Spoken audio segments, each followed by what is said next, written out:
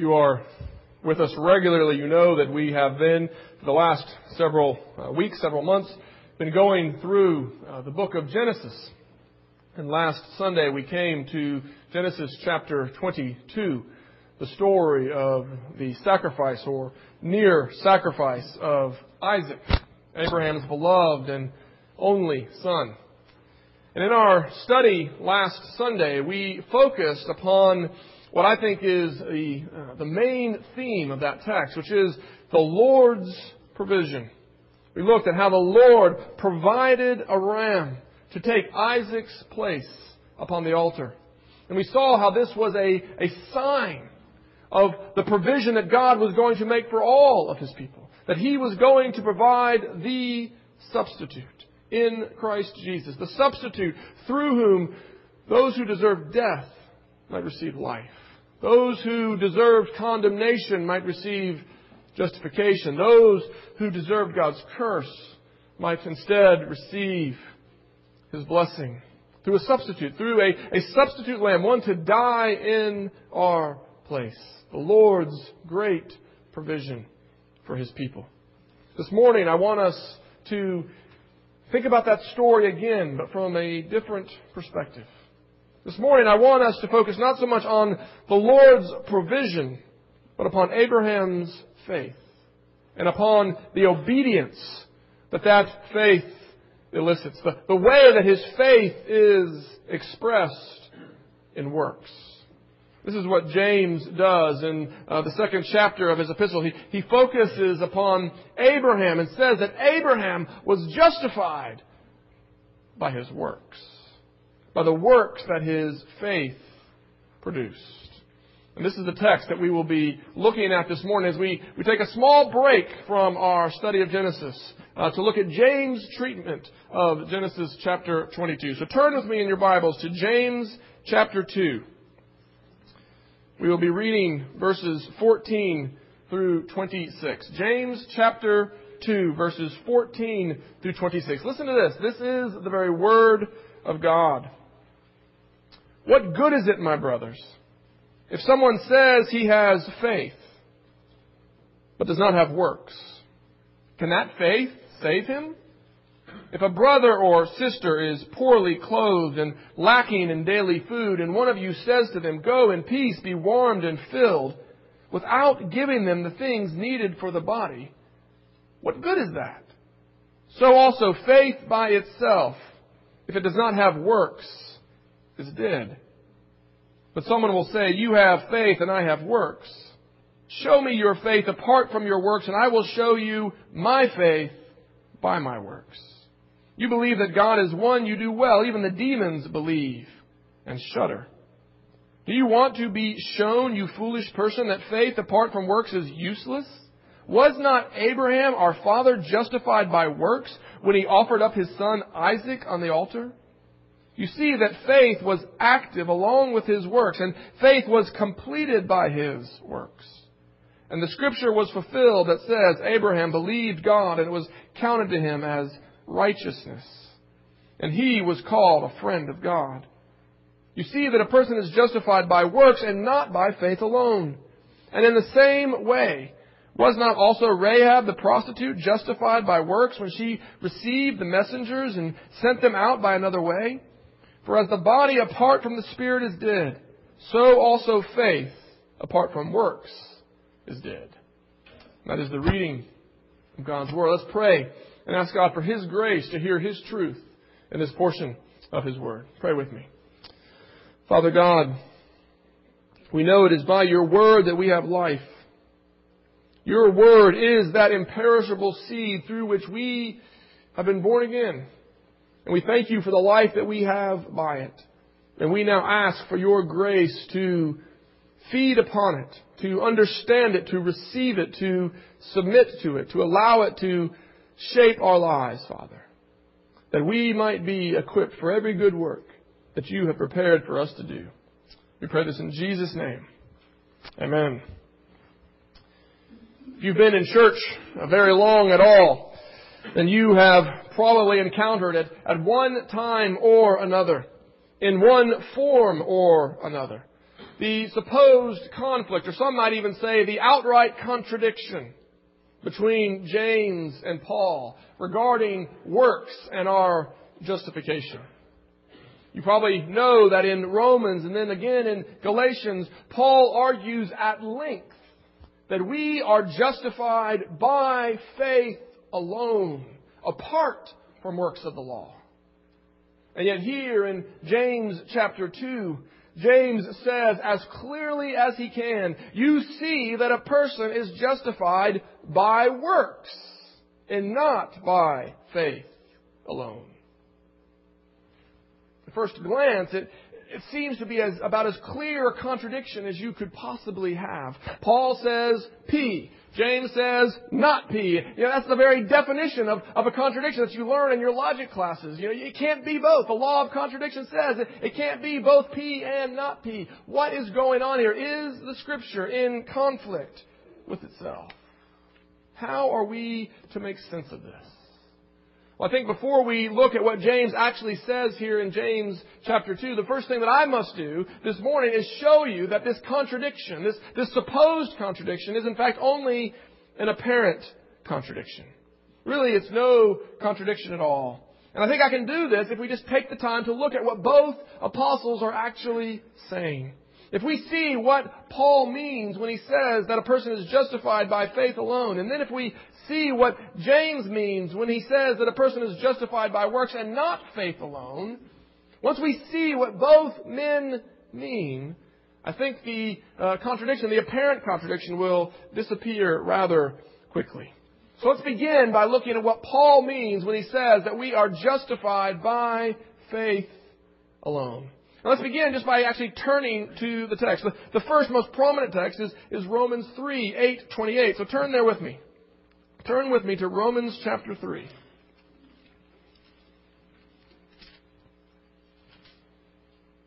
In Romans chapter 3, verse 28, Paul says as clearly as he can, "For we hold that one is justified by faith apart from works of the law." Now, to understand exactly what he means, we need to back up a little. Let's back up to verse 20. Here, Paul begins. He says, "For by works of the law, no human being will be justified in his sight, since through the law comes knowledge of sin. But now the righteousness of God has been manifest apart from the law, although the law and the prophets bear witness to it. The righteousness of God through faith in Jesus Christ for all who believe. For there is no distinction.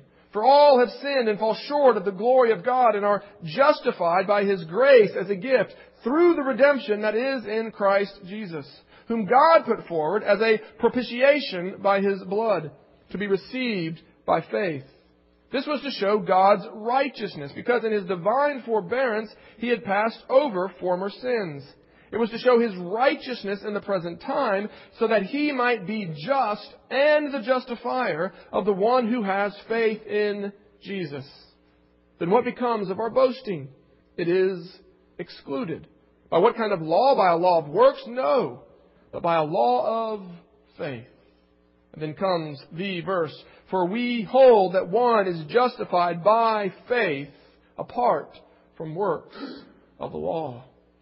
Paul makes much the same argument in Galatians chapters 3 and 4 and 5, where he argues that, listen, we are Jews, and yet we know that a person is justified not by works, but by faith. That's why he says in Galatians 3, chapter 10, that the one who relies on works of the law is under a curse, not because there's anything wrong with the law, but because no one can abide by all things written in the book of the law. That's why he goes on in Galatians chapter 5 to say, listen, it is for freedom that Christ has set you free. Therefore, do not submit again to a yoke of bondage. Do not again put yourself under the law. Because if you try to be justified by the law, then you are rejecting grace. And if you reject grace, then your only hope is to fulfill the law perfectly. The one who seeks to be justified by the law must fulfill all the law. And so when we begin to piece all of these texts together, we begin to get a picture of what it is that Paul means when he says that we are justified by faith alone. Here in Romans 3, it begins with the proposition that all have sinned and fall short of the glory of God. He says, listen, there is no distinction, Jew and Gentile alike. We are all sinners. We are all sinners before God, and because we are sinners before God by both birth and by choice, we are justly deserving of condemnation. We have earned God's wrath rather than His blessing. And to be justified, Paul tells us, is to be forgiven of those sins and to be reconciled to God. That's what it means when he speaks about justification. It means that you are forgiven, that your sins are covered, that they were not to be counted against you, but that you are rather declared to be right with God. That's justification. That you are declared to be right with God, that you are reconciled and that you are at peace with Him, that He no longer holds anything against you. As Paul says in Romans 8, that there is now no condemnation for those who are in Christ Jesus. That is justification. But where does this justification come from? How can this justification be accomplished? By sinners who are justly deserving only of condemnation. But Paul says it can't be through the law. No one can be justified through the law. Romans 3:20 says, "For by works of the law, no human being will be justified in his sight." Why? Because there's something lacking about the law? Because the law is somehow insufficient? No, not at all. There's nothing wrong with the law. Paul himself says the law is holy and righteous and good. And if you could keep it, you could live by it. The law did not lie when it says, do this and live.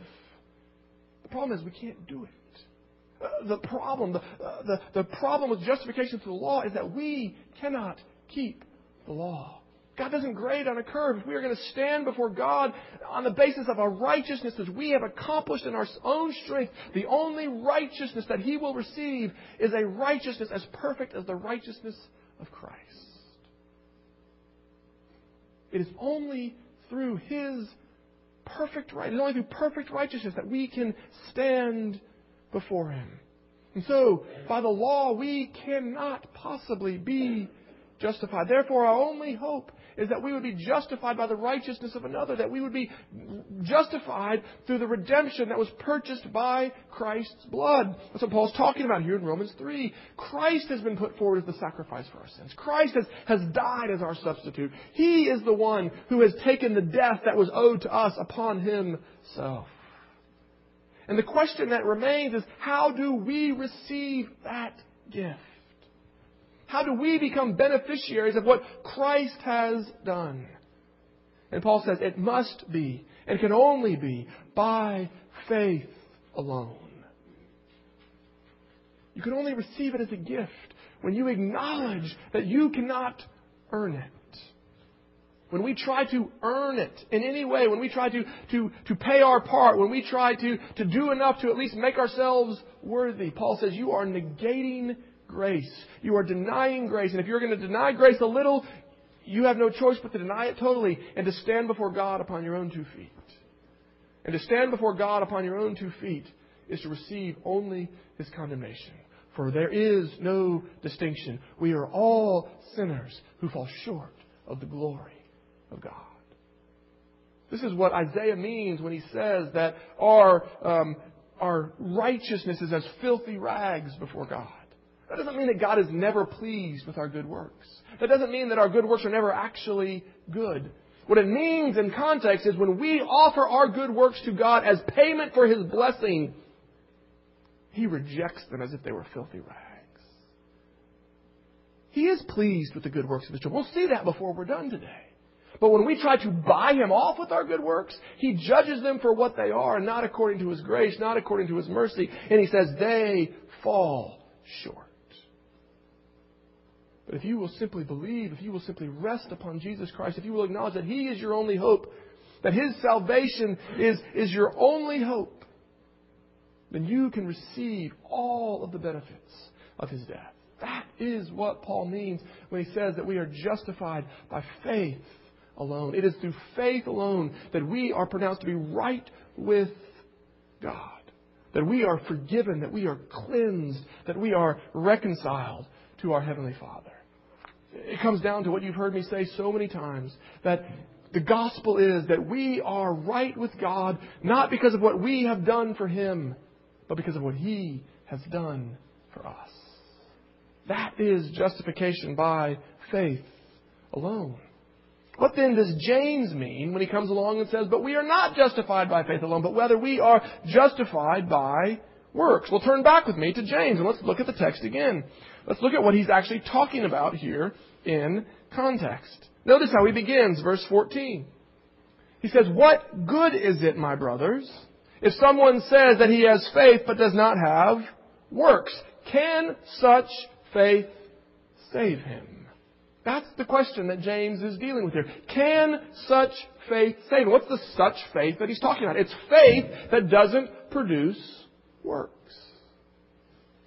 James is saying, listen, faith that doesn't produce works isn't genuine faith. It's not saving faith. It's not a living faith. If you see your brother poorly clothed and say, "Go in peace," but do nothing to meet his needs, what good is your faith? James says it's no better than a corpse. He says, faith by itself, if it does not have works, is dead. And just so that we don't miss it, he comes back to the same point again in verse 26. He says, "For as the body apart from the Spirit is dead, so also faith apart from works is dead." So what is James' point? What is it that James is getting at when he says that we are justified by works and not by faith alone? Well, when you read the entire section, it seems clear what James means. James means to say that the faith that receives God's free gift of justification, the faith that receives the redemption purchased by Christ's blood, that faith is a faith that works. He's not in any way suggesting that we somehow have to earn God's forgiveness. He's not saying that you have to earn or buy off God. I mean, look, he actually quotes the same text that Paul uses right here in the middle of his discussion. He says, "And such the text was fulfilled that Abraham believed God and it was counted to him as righteousness." James is not meaning to teach that we are somehow justified by a combination of works and faith, that somehow the two work together to make us completely righteous, that faith does part of the job and our works do part of the job. That's not at all what James is meaning. James is here explaining what it means to say that Abraham was justified by faith. And so what he means is, listen, the faith that justifies, the faith that receives God's gift of righteousness is a faith that works. It is a faith that expresses itself in deeds. Some theologians have said it this way, that we are justified by faith alone, but the faith that justifies is never alone. The faith that justifies never remains a faith without works. And so we see James' point. James is saying, listen, the faith that receives is going to work. Paul is saying that it is faith alone that receives. And so you see then that there is no real contradiction. There is no conflict between what James is saying and what Paul is saying. They're focusing on different parts of the church community. You know, Paul is addressing those who believe that they could somehow earn God's favor. You know, this is what he talks about in Romans chapter 10. He says, listen, the Jews who I'm writing to, they were zealous for God, but they were zealous apart from knowledge, and therefore they denied the power of the gospel. They thought they could earn it. They thought they could establish their own righteousness. And they need to hear that, listen, you can't. You cannot earn God's blessing. You have to receive it as a gift. And receiving it as a gift begins with the acknowledgement that you can't earn it. That you cannot establish your own righteousness. James, on the other hand, is writing to those who believe that, well, it's free gift of God, therefore, I'm off the hook. What do I have to do? I can just sort of easy believism. I can just sort of believe and then I'm good for life. And James is saying, listen, that's not true faith. That's not what it means to believe in the Lord Jesus Christ. To really believe in Him, to really confess that He is your Lord, necessarily produces itself in good works. And both Paul and James point to Abraham, the father of the faith, to make their point. Paul points to Abraham in Genesis 15 and says, look at Abraham was justified by faith. He believed God and it was counted to him as righteousness. But James points to Abraham in Genesis chapter 22 and says, look at Abraham. The faith that he had expressed itself in obedience. If Abraham had never left his hometown, if Abraham had refused to offer up his son, if he had refused to obey, then his faith would have been proven to be a sham. But because he obeyed, because he responded to God's word with obedience, because his life produced good works, we see that his faith was living faith. We see that his faith was saving faith. And so we receive the gift of justification by faith alone. But the faith that receives the gift never remains alone. It is a faith that always expresses itself. And James isn't the only one who says this. Paul himself says very much the same thing. Turn with me to Galatians chapter 5. This is one of those texts where Paul is, arguing vehemently that we are justified by faith alone. This is one of the principal texts. And he begins Galatians 5 with the words, "For freedom Christ has set us free. Stand firm, therefore, and do not submit again to a yoke of slavery." Do not submit to the law as if by the law you're going to earn your salvation. Don't do it, he says. But notice how he concludes in verse 6. He says, "For in Christ Jesus neither circumcision nor uncircumcision counts for anything, but only faith." Period, right? No. But only faith what? But only faith working through love. Paul himself, in the very context where he is most forcefully arguing for justification by faith alone, says the only thing that counts is faith expressing itself in love. There's no contradiction here. Paul and James say the same thing. They both say that our faith, the faith that receives God's gift, is a faith that will show itself, that will express itself in good works. Well, of course, this brings us to our next question. What are the works? What are the works that faith does? Well, we've already seen the answer. We see it right there in Galatians chapter 5. The works that faith does can be summed up in the language of love. What is the work that faith does? The work that faith does is love. It expresses itself in love. And this should be no surprise to us, for Jesus himself said that the whole law, the very definition of good works, is summed up in the two commands, love God and love neighbor. And so it is no surprise that our faith is going to express itself in love for God and love for neighbor. And turn back with me. I'm sorry to have you flip around so much, but turn back with me to James. It's exactly what we see here. In James chapter 2, what is the response, what is the good work that James has in mind when he says that faith without works is dead? Well, he tells us there in verse 15. He says, "If a brother or a sister is poorly clothed and lacking in daily food, and one of you says to them, 'Go in peace, be warmed and filled,' without giving them the things for the body, what good is that?" What are the good works? What is the expression of love that Paul has, or that James has in mind here? It is the same that Paul has in mind in Galatians 5. It is tangible deeds of love. Tangibly working for the good of your neighbor. Not just simply expressing a concern for the good of your neighbor. Not just sort of hoping that things go well for your neighbor. But actually making the good of your neighbor a priority in such a way that you actually work to bring about its accomplishment. This is the love that our faith will necessarily express itself in, James says. And so, we have to understand what it is that both Paul and James are saying. They are saying, as we've seen, both are saying that we are justified by faith alone. Both are saying that the faith that justifies will express itself in good works. And both are saying that the good works that will come forth, that will be brought forth, are works of tangible love for our neighbor. Now we'll notice that here in James' emphasis is upon our brothers and our sisters in Christ.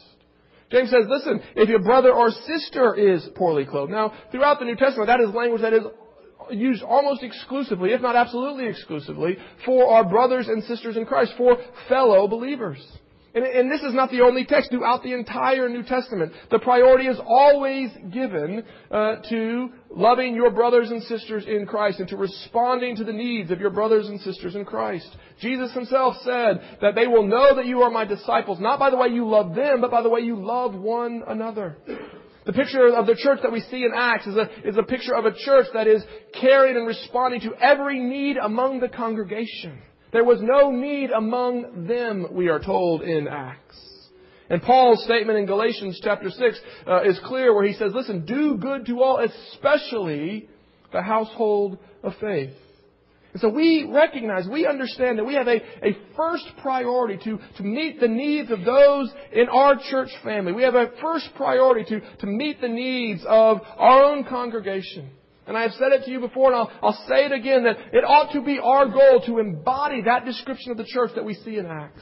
That there ought to be no need that goes unmet in our congregation. So long as we have resources, we ought to be sharing those resources so that every need is met. When there is, when someone has a need of any kind, whether it's an emotional need or a relational need, we ought to be using the resources that God has given to us to benefit one another.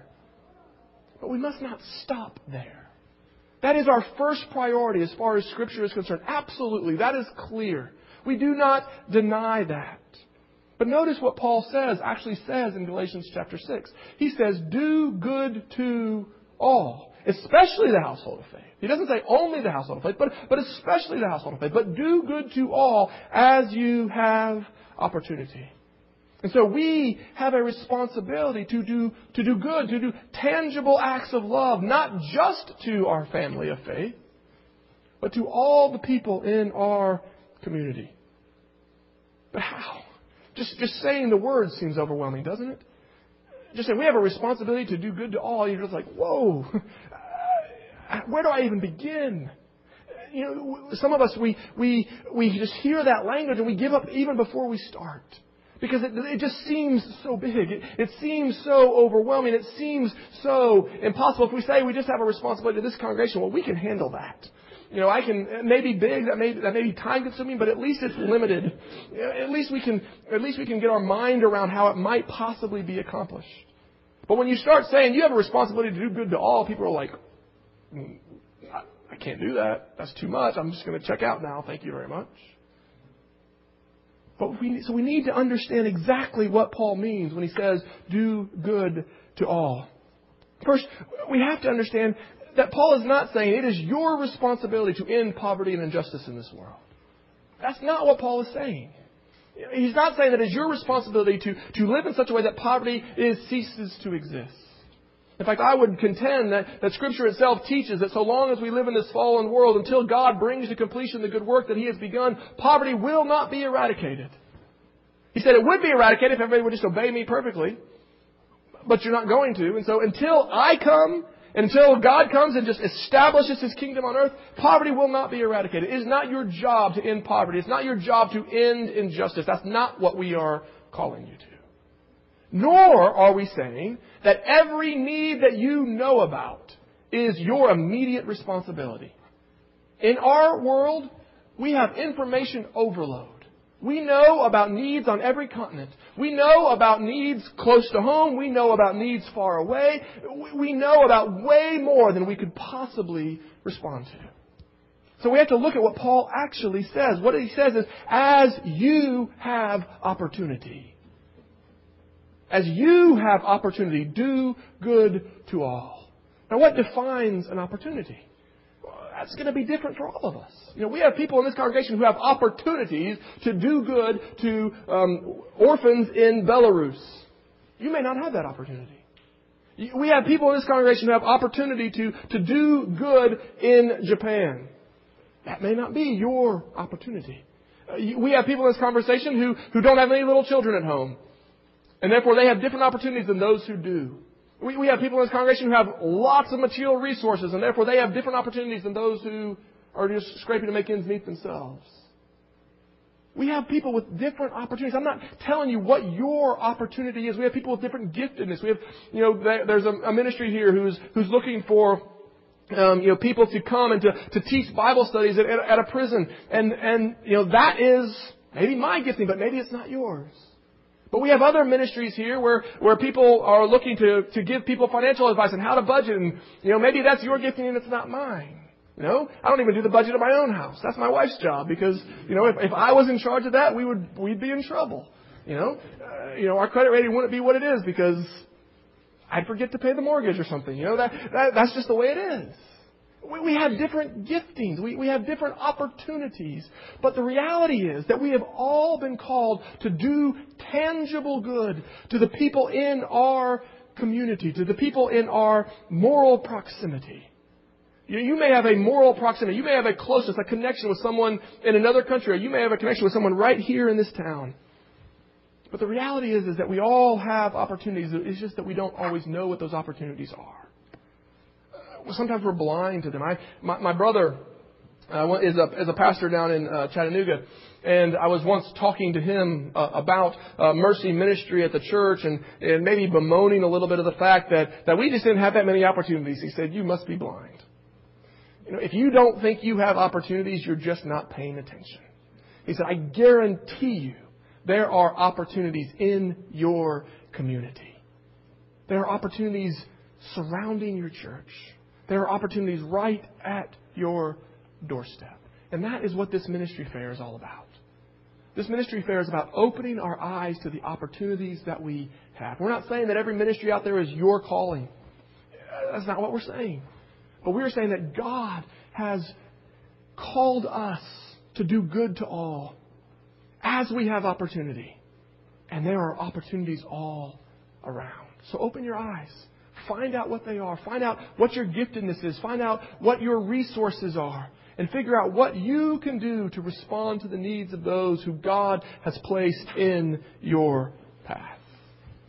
But the reality is it's not enough to stop there. It's not enough just to say, okay, you have a responsibility and now you have opportunity, so go and do it. Tim Keller in his book, Generous Justice, makes the point that the reason that most of us do not get involved is not because we lack knowledge or not because we lack moral imperative, but because we lack motivation. What is it that motivates us to actually respond to the opportunities that we have? Well, we see it here in James, do we not? It is our faith. It is our belief in God. But how exactly does that work? Well, that's a complex question and we could take a long time answering it. But this morning, I just want to point out one aspect of our faith that moves us to do works of tangible love. All right?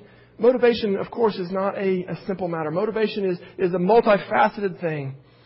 But there is one thing that our faith grasps. There's one thing that our faith sees that I think will inevitably move us to action. And it is something that we don't talk about nearly enough. It is simply the beauty of our God. The beauty of the God who has called us. God's beauty, God's goodness, God's excellence is what we see. It's what we apprehend when God opens our eyes through faith. And seeing His beauty moves us to participate in it. You see, I believe that we all, by God's design, by God's creation, we have a desire. We have an innate desire to be good, to be excellent. We want it. We crave it. This is, in my life, I've seen it in so many ways. I had a friend who came to seminary while I was there, and he got me into playing chess. And, I quickly realized I wasn't very good at it. And so my personality being what it is, what did I do? I went to the bookstore and I started buying books and I started reading books and I started studying because I wanted to be good at the thing that I did. I never want to be just mediocre. I want to be excellent. Now, you may not have obsessions with hobbies the way that I do. You may not, study chess or racquetball the way that I do. But the desire to be excellent shows up in your life somehow. There's a commercial that's running right now that says, no one wants to tell an average joke. No one wants to be almost remembered. Even the marketing world understands there is in us a desire to be excellent, a desire to be good, a desire to be notable in some way. The problem is that our understanding of excellence, our understanding of what's good, our understanding of what's notable has been perverted by sin. It's been twisted. It's been turned in on itself.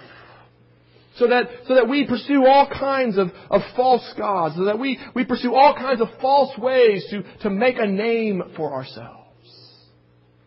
We want to be known more for our physical beauty than for our character. We want to be known more for our academic achievement than for anything else. We have these false senses of what it is that makes us excellent. But faith, when God opens our eyes in faith, He gives us eyes to see what is truly excellent. He gives us eyes to see the beauty of His self-giving love.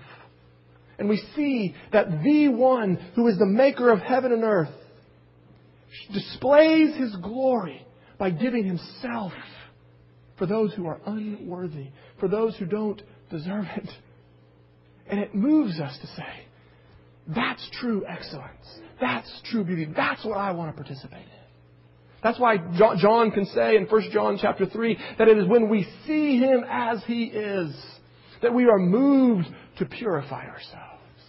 That's why Paul can say in Corinthians that it is as we behold His glory that we ourselves are transformed from one degree of glory to another. Because when we see God's beauty, when we see true excellence, when we see true goodness, we are moved to participate in it.